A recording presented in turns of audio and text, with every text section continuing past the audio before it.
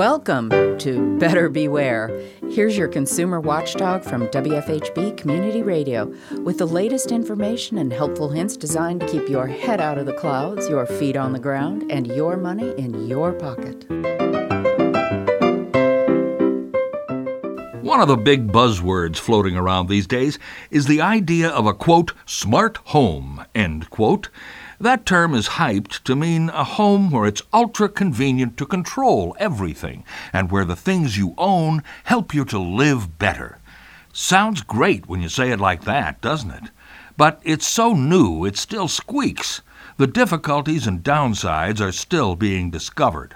Remember the great mantra of the digital age, never buy version 1.0 of anything. International Data Corporation reports that sales of smart home devices will ramp up to 1.3 billion per year by 2022, growing by over 20% a year, and the biggest portion of that market is so-called smart speakers, artificial intelligence gadgets like Amazon Echo and Google Home, with more than 100 million sold last year alone, and that's predicted to more than double in the next 4 years. But there ain't no such thing as a free lunch. And you pay for the benefits of smart devices with more than money.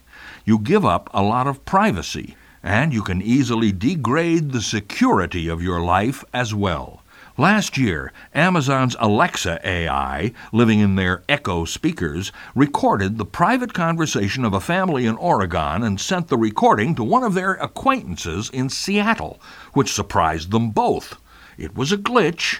Alexa thought it heard instructions to do this, but it had misinterpreted other words as not only instructions, but confirmation as well.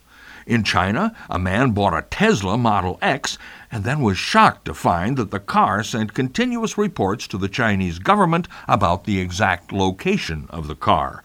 According to the Associated Press, over 200 car manufacturers allow their latest models to send position information and other data continuously to government-backed monitoring centers.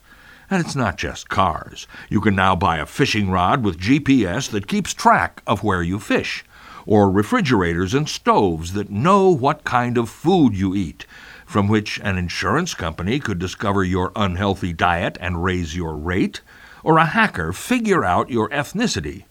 Even a smart toilet that heats up and plays news reports on its speakers. That could solve a constipation problem, but do you want others to know every time you, moving right along. All this data, every command you give, is recorded permanently and can be used by companies to personalize what they try to sell you, or by hackers to discover when you leave home or where you're vulnerable.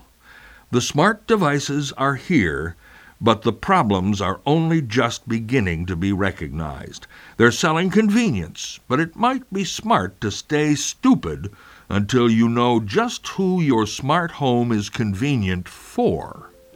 I'm Richard Fish for WFHB News and Public Affairs.